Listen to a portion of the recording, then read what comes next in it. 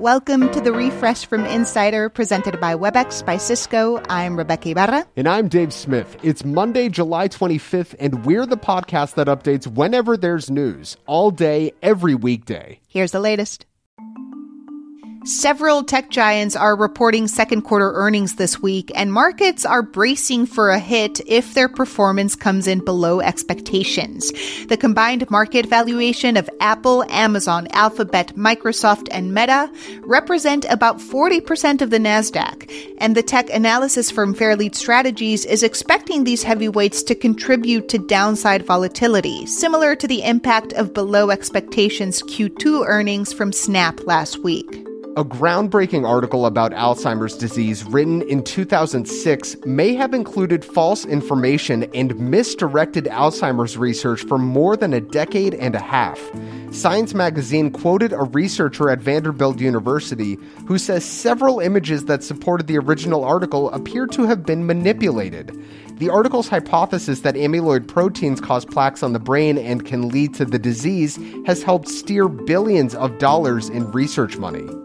In Dallas, police have confirmed a shooting took place at Love Field Airport. According to Police Chief Eddie Garcia, just before 11 a.m. Central Time, a 37-year-old woman was dropped off the airport, changed clothes in the bathroom, and then she produces a handgun and begins firing. He says she fired several times at the ceiling. Simultaneously as she's doing that, our officer engages the suspect, strikes her in the lower extremities.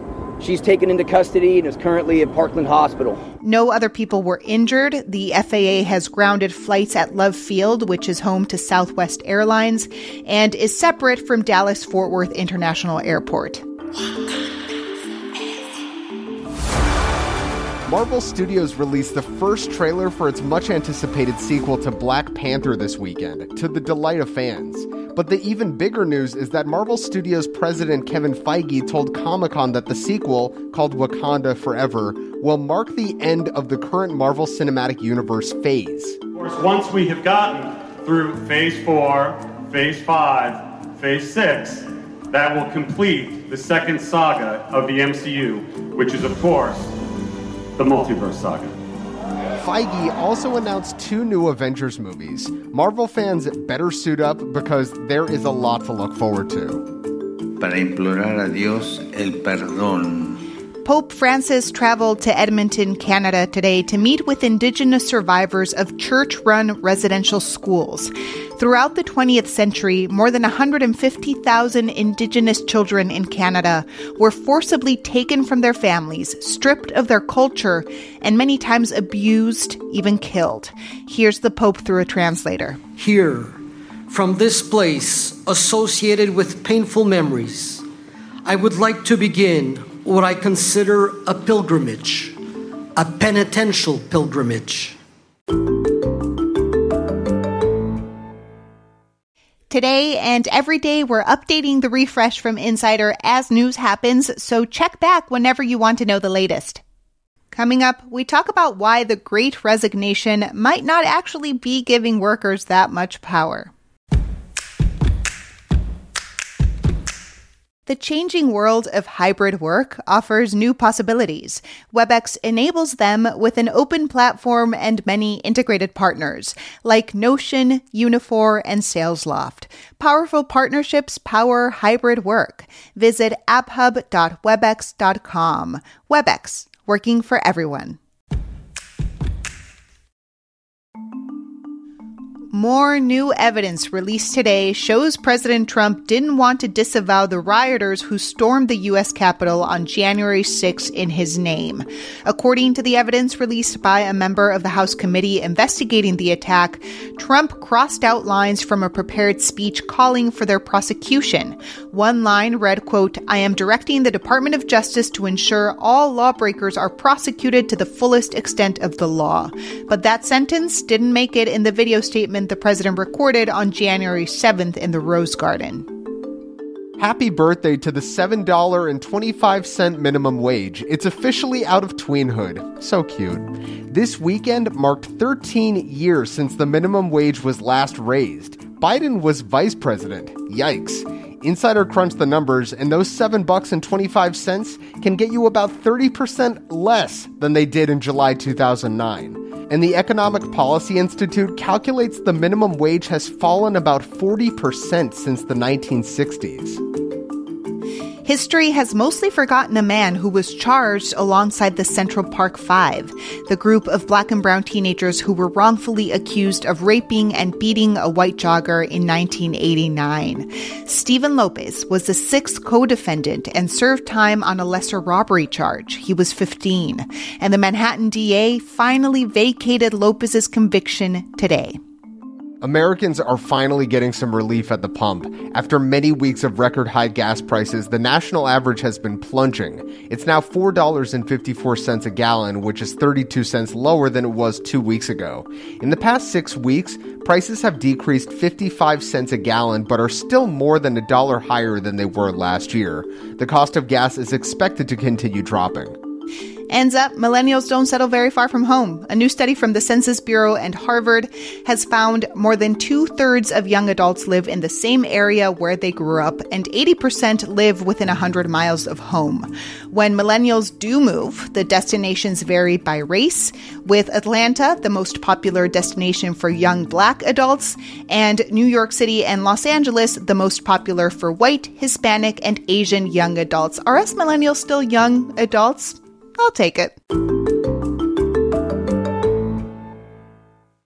We talk a lot about the Great Resignation, including here at the Refresh and Insider, and we often bill it as this great reckoning that's putting more power in the hands of workers. You know, they have the freedom to leave for better paying jobs, to be happier. But it might not be all it's cracked up to be. At least that's what one Insider reporter, Juliana Kaplan, says. So, Juliana, tons of people are leaving their jobs, right? To put out a number, 4.5 million people quit their jobs in March alone. But when it comes to corporate or office work, you write that for those getting different jobs, grass isn't always greener. So to be clear, there are definitely some people who have gotten more power in this labor market because of the Great Resignation and their ability to quit. You know, these are people that there's not anyone who's really waiting in the wings to take over their role, for instance. So employers really need to hold on to them. And what about the people you've spoken to who have not had that great of an experience? So the only thing you really can do to materially improve your conditions is quit. As a worker, you maybe are leaving for more money. So one person I spoke to in this story said that when they got a new job, right, they did make more money at their new job, but basically everything else was still a drawback. And that's where she sort of encountered the limitations of worker power. Joblist, which is a job site, just did a really big survey of people throughout the labor market, and 26% of the people they interviewed who job switched said that they regretted quitting their last job. And within that cohort as well, 42% said their new roles have not lived up to their expectations. Juliana, how is, this looming economic slowdown affecting the Great Resignation? What are economists saying about it? We're seeing some companies implement hiring freezes, for instance, and economists say, during a time of downturn, workers probably don't necessarily want to leave their jobs.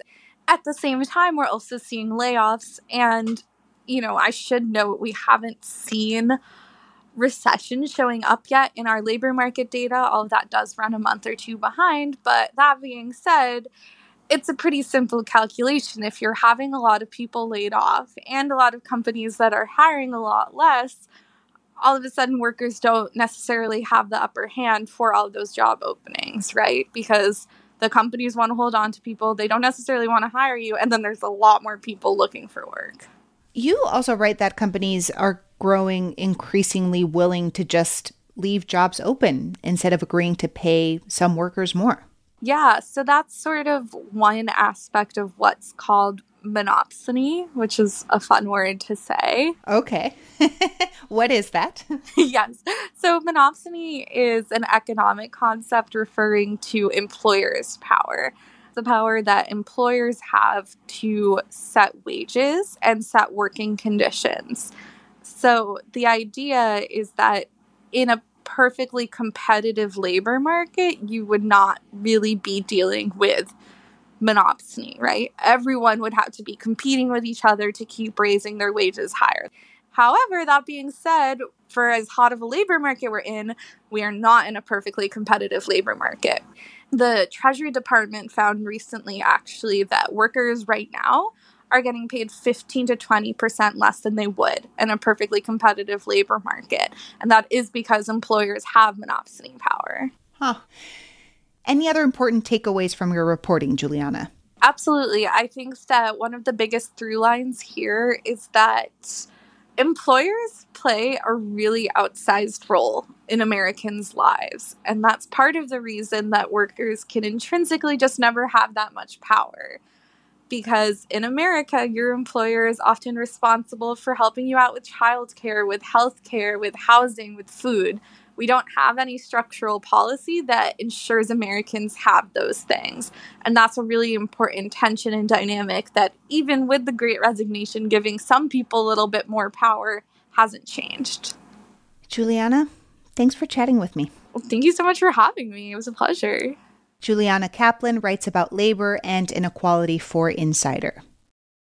Make sure to follow The Refresh from Insider on Apple Podcasts, Spotify, or wherever you listen to podcasts. And please leave a rating and review. It helps other people discover the show.